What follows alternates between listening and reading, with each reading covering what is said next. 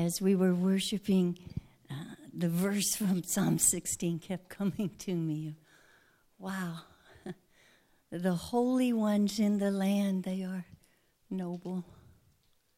And they are precious in my sight. And you are precious in my sight and precious in his sight. And I just pray that you will feel him running after you tonight. Just running after you to set you free in places you don't even know you need to be set free.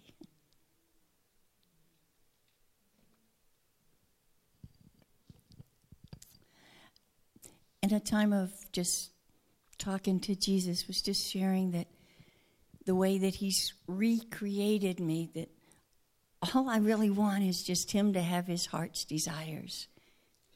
I don't really think I have personal ones at this season in my life. I just want to see him as our husband happy. I'd like for him to have all his prayers answered and all of his heart's desires fulfilled.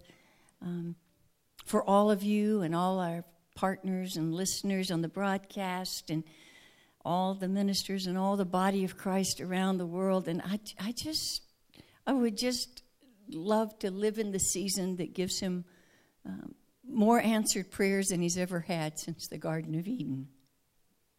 And I'd love to be alive in the season where the body of Christ allows him to just flood love and oneness.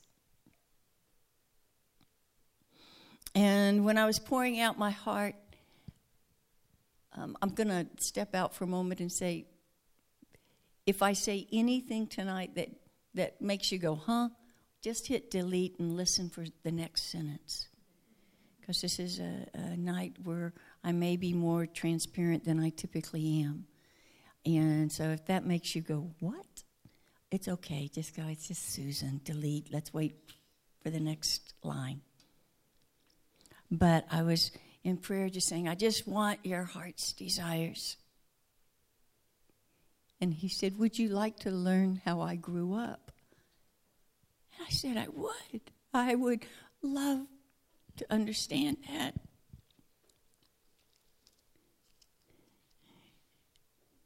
So he took to Philippians 2:5, and I'm not going to read it, but Philippians 2:5 and following says that Jesus, as the Son of God, chose to empty himself of every form of godliness in order to take on flesh. And it's literally the picture. If I have a glass of water, I don't just pour it, I dump it out, and there's not even a molecule of water left. That he emptied everything of his godness, everything he knew about heaven, all his heavenly authority, his heavenly power, he emptied it out. And he put on paper flesh, human flesh, to be born the same way you were born. And though his birth was of a virgin, he came in the earthly body of an infant with no memory of heaven like you're born, and you don't have very much memory of heaven. He didn't grow up as a 2-year-old going, oh, I remember playing around the throne, and I remember sitting next to Father. He emptied himself of every one of those memories, every bit of that authority, and every bit of that power. And he came as a true baby when he came out of that womb, a human baby, the same way you did. In a same ungodly world that like we all have. And with parents who were good, but maybe not perfect, or who knows what. So how did he grow? And the Holy Spirit only has 2 verses about how he grew. But they're packed, and I think if we focused on what he focused on as he was growing up, we would probably move at the speed of light into being in his image more and more. And after they took him to the temple when he was 8 days old to dedicate him, the Word of God says, and the child grew in stature and grew in wisdom and the grace of God.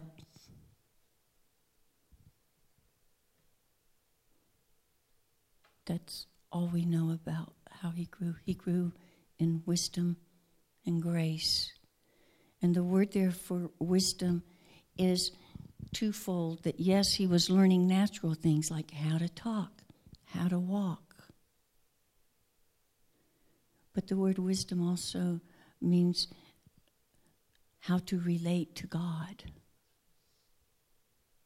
That he was growing in what he needed to know in the world, but he was growing in how do I relate to you, God? And the word that it says he's growing in grace is that as a little one on up, the meaning of grace here in Strong's Concordance is different than what we say. Because sometimes you'll say, well, what's grace? The unmerited favor of God. No, not quite. This is beautiful. He grew in the absolute freeness of the loving kindness of God to man, finding its only motive in the bounty and the free-heartedness of the giver. That he grew in the absolute freeness of the loving kindness of God that was given out of the heart of the giver freely. Period. And then 12 years later, as he's been 12 years in wisdom and grace, he comes and you know the story. He goes into the temple and they are all amazed at how does this child know such wisdom about relating to God?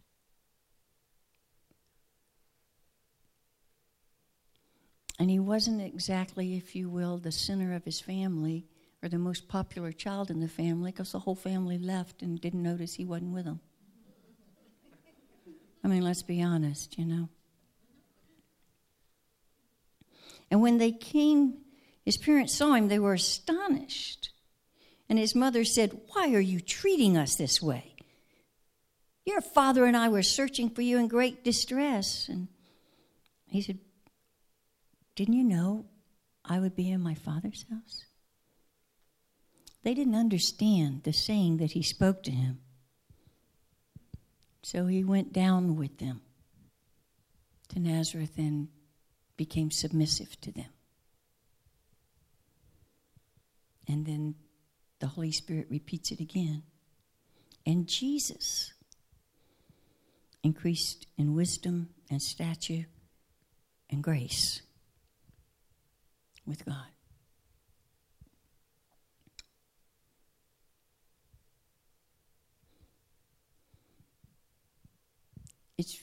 I believe the things of the kingdom are very simple. And if we can't put the things of the kingdom in a language that somebody, say, 5th or 6th grade can understand easily, then we need to reevaluate our language. Because all of his sermons were quite simplistic, so everyone could understand. And so here we have the Lamb of Glory on the throne, who was willing to go to the cross. And we have all the power and the beauty of his ministry. And the only thing the Holy Spirit felt was important, that was critical and life-giving, was if you want to be like Jesus, look at what he focused on when he was growing up. Take your children there, moms and dads. And if you're an adult, take yourself there and be reparented. wisdom of, yes, we have to know certain things in this world, but it's the wisdom of how to relate to him. Listen to this. Matthew 13:54. He returned to his hometown. He was teaching, and they were all astonished. And they said, where did this man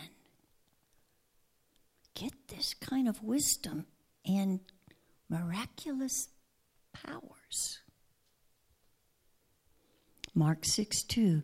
He was teaching on the Sabbath, and the people were astonished, and they said, where did he get this wisdom and these miraculous powers? And when he was being challenged, well, do you know this theology? And what about this question? And what about this? And he was surrounded by people challenging the wisdom he walked in. And in Luke 7:35, he says, true wisdom is vindicated by her children.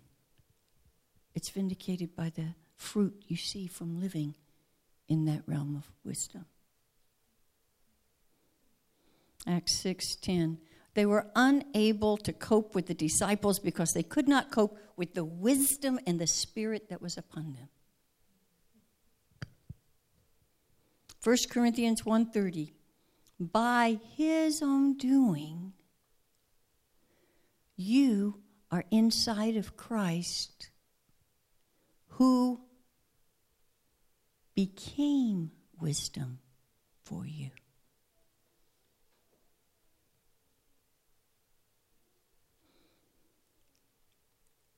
And at that point, wisdom became a person. Not something you acquire, you study. Wisdom became a person. And just as for him, growing in wisdom was, how do I relate to the Father? Then Jesus comes to bridge the gap. He puts you inside of himself, and he says, I am wisdom.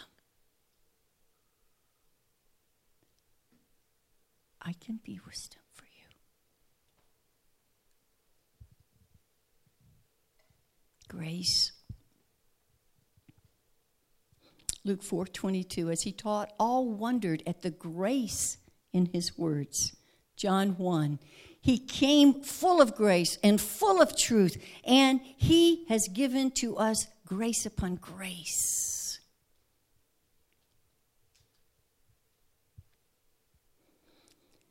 Absolute freeness of the loving kindness of God to men, finding its only motive in the free-heartedness of the giver. That we are saved by grace, and grace is just this is who God is. This is who I am. This is who I want to be to you. When Jesus is on the earth in Matthew, Mark, Luke, and John, he never used the word grace when he preached and taught. Because he was grace. He was the embodiment of grace. And he forgave, and he healed, and he delivered, and he blessed, and encouraged. And he just free-heartedly gave and gave and gave and gave and gave. Nobody had to jump through hoops. Nobody had to do anything. He just loved and loved and loved. He didn't talk about grace because grace is a person, and he was in the earth. Then from the book of Acts on, they talk about grace, but they connect it that it's him. It's intimacy with him.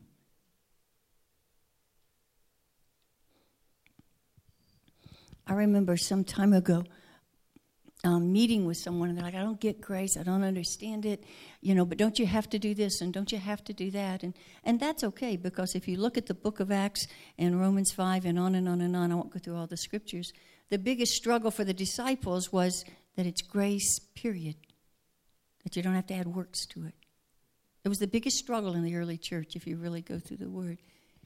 And I said, Jesus, how do I tell this precious person who's so wounded? And he said, tell him that grace is me. And grace is when I stoop and I kneel before you to say, how can I serve you?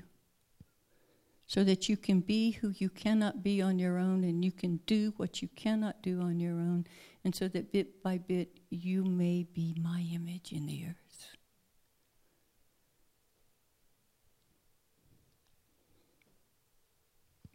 When Jesus in Philippians 2 laid aside everything, it was a heroic humility.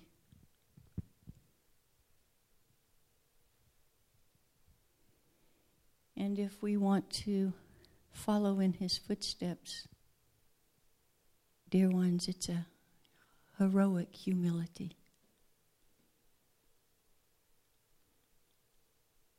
To say, I choose. I choose. I choose.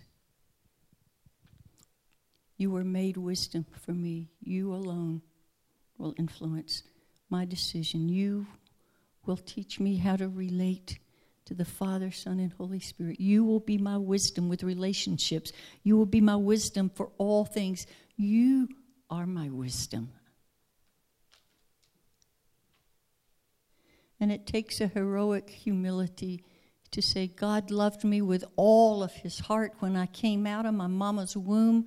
And it doesn't matter if you've had 50, 60 years of ministry, he still loves you the same as he did when you came out of your mama's womb. He's always loved you with his whole heart, and he always will. There's nothing you can do to get him to love you more. He's always there, always loved you, always ready to share his heart unabatedly with you in any moment, any time, in any space.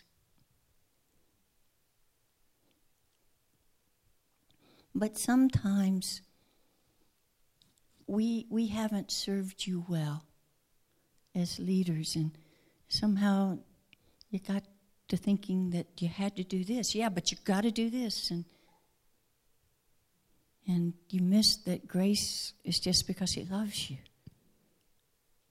It's like he said to the church of Galatians, who taught you this gospel? Where did you get this gospel from? You were saved by grace. When did you get to thinking, well, maybe I'm not good enough, maybe I'm not bad, maybe I should do this? Where did you get this? It's not from the truth.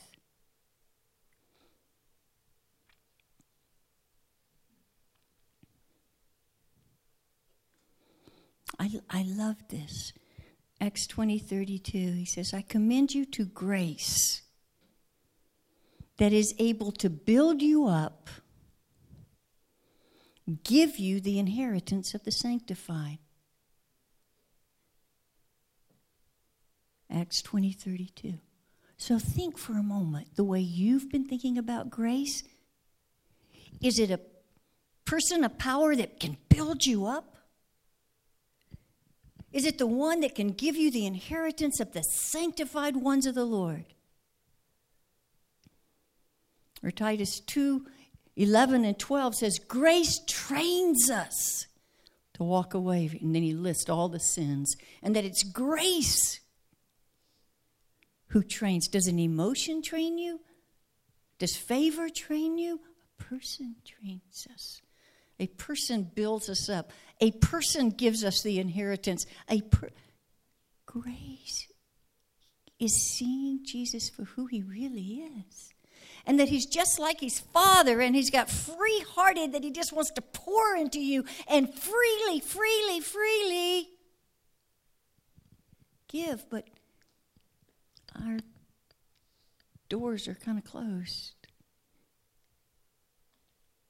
Because it takes a totally heroic humility to go to that depth of need and say, I can't do anything. I receive salvation. I don't even know how to pray, as Romans 8:26 says, but by grace, pray through me, Holy Spirit.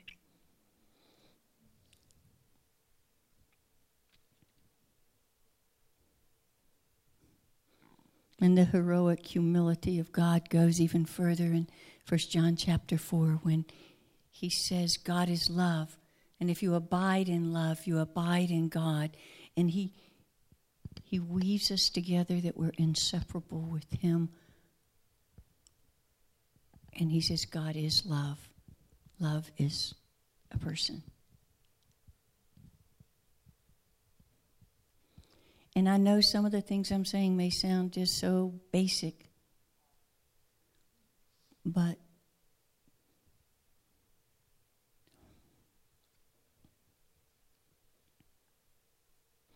this past weekend, the Lord took me through a progressive, I guess you could call it vision, however you want to name it.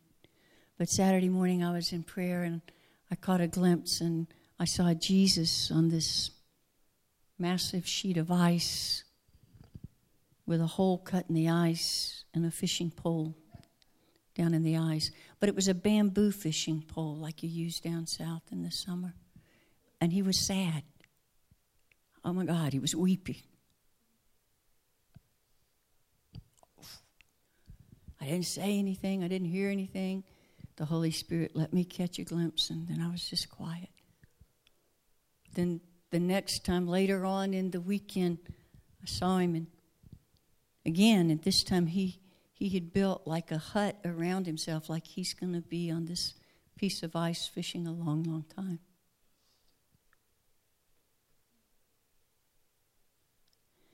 And then the next time I'm sitting in this little hut with him, and I can tell he just knows he's going to be there a long time. And then he looks at me and he nods like this, go out the door. And I go out the door and I see way over here that in this piece of the land, springtime has come. And there's flowers and beautiful and birds singing. And I come back in. And in my heart, it is the season to bring singing to my people.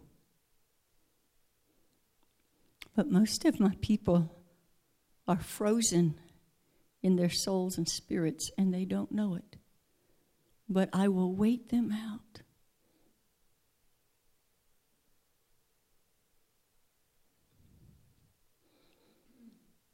And then he brought to mind the verse when he says that in these days the love of many will grow cold.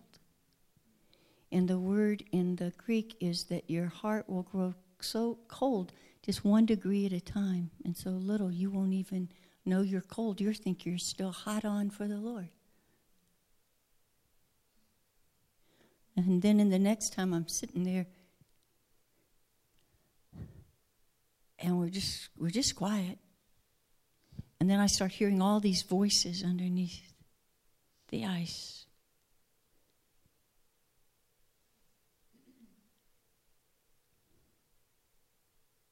Our church is doing this. We got the new idea.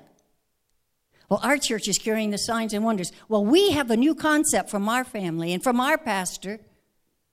Oh, they don't. And I heard all these voices. Yeah, but did you hear about this? And did you hear about this prophecy? And what about this? And this person and this? And oh, they're not. And I heard all of this. And I just shook inside. And he looked at me and he said, they're celebrating the downfall of one another. And I lost it. He said, every time a church says, we're going to lead the way, we have this new idea, they're celebrating. Nobody else has it.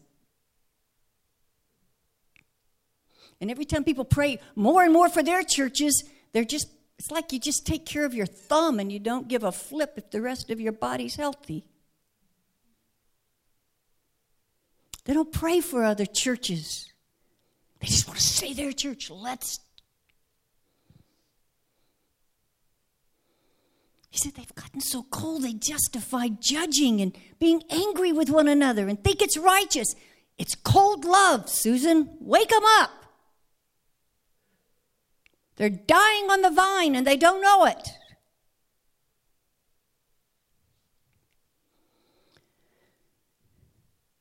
It is written, if you hide iniquity in your heart, the Lord cannot hear your prayers. If you hide in your heart judgment of other people, even harsh judgment of yourself, baby,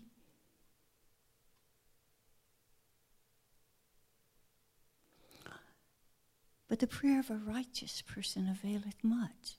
And a righteous person isn't somebody who's all perfect. A righteous person walks in heroic humility and goes, I need God to be my wisdom, and I need His grace for everything, and I just want to walk in His love. Give me the power to love everyone at all times and in all moments, no matter what. And the prayer of the righteous one is activated. But sometimes our prayers are like in the wind. Because we forgot, dear ones, who we are. We are here to heal the world. One person at a time. And He's here to say, how about this? Let's make it simple. Just grow like me. Okay? Don't try to know everything and do all of this. Let's just make it simple. Just grow like I grew. And let me be your wisdom. And know I am grace. I love you. I want to release the healing to you, this to you. And I want to give you the kingdom. It's the Father's good pleasure. And I'm love. Love is a person. There's a natural realm of love where we feel a bond with one another and we move out of our personality, and that's a natural realm of love. Everybody has some capacity for that. But what we are called to is different. That's not the love the Bible talks about. When the Bible talks about love, it is when the Holy Spirit imbues me with the love that Jesus has for you. And it just continues to grow and grow as I let Him show me how to love. And in marriages and friendships, it's going, oh, Jesus, teach me how to love that person the way you want them loved.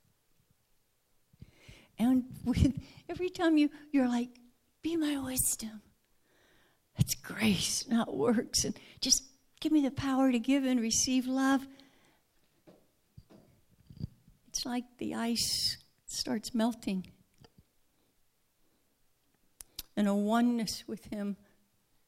And a clarity in His voice. And a peace and a hope and a faith in the things of the kingdom. The warm springs of living water are released in you to depths you have never known. There is singing in the new season. And He will patiently sit there with me or with you or with us as a whole body until we will receive the Son of His love to melt us. There is 000 condemnation in anything that's been said tonight. What you hear is your Savior fighting for you because He loves you and He wants every part in you to not even have an iceberg floating around. Warm, living waters, because He's ready to bring the sound of singing in the land. And, oh, honey, He just doesn't want you to miss it. We can sometimes fall into praying the same ways for months and years and not realize, oh, I'm talking to a person. I don't say the same thing to my best friend every time I'm with them. That would get kind of boring. Prayer is dialogue, sweetheart. Dialogue. He loves you. He loves you. He loves you. And I'll close with this. Most of you have heard the verse from Zechariah chapter 4 that says, not by might, not by power, but by my Spirit, saith the Lord. Right? A lot of you have heard that. The story. Zerubbabel, the temple had been destroyed. And Zerubbabel was to rebuild the temple, but the people had lost their fire and their enthusiasm, and they were just stuck. And Zerubbabel thought, how do we bring the fire back? How do we finish this temple? How do we do this? And an angel visits him and says, Zerubbabel, it's not going to be by your might or your power, not by your effort, not by you doing this or you doing that. It's going to be by the Spirit of the Lord. And then he said, Zerubbabel, do this. Get a picture in your mind and see the temple and see them putting the last stone on that temple so it's finished. And when you see that in your spirit, just say, grace, grace, grace. And I would say to you, see yourself. What kind of a man, what kind of a woman would you really like to be? What kind of a man, what kind of a woman would you like?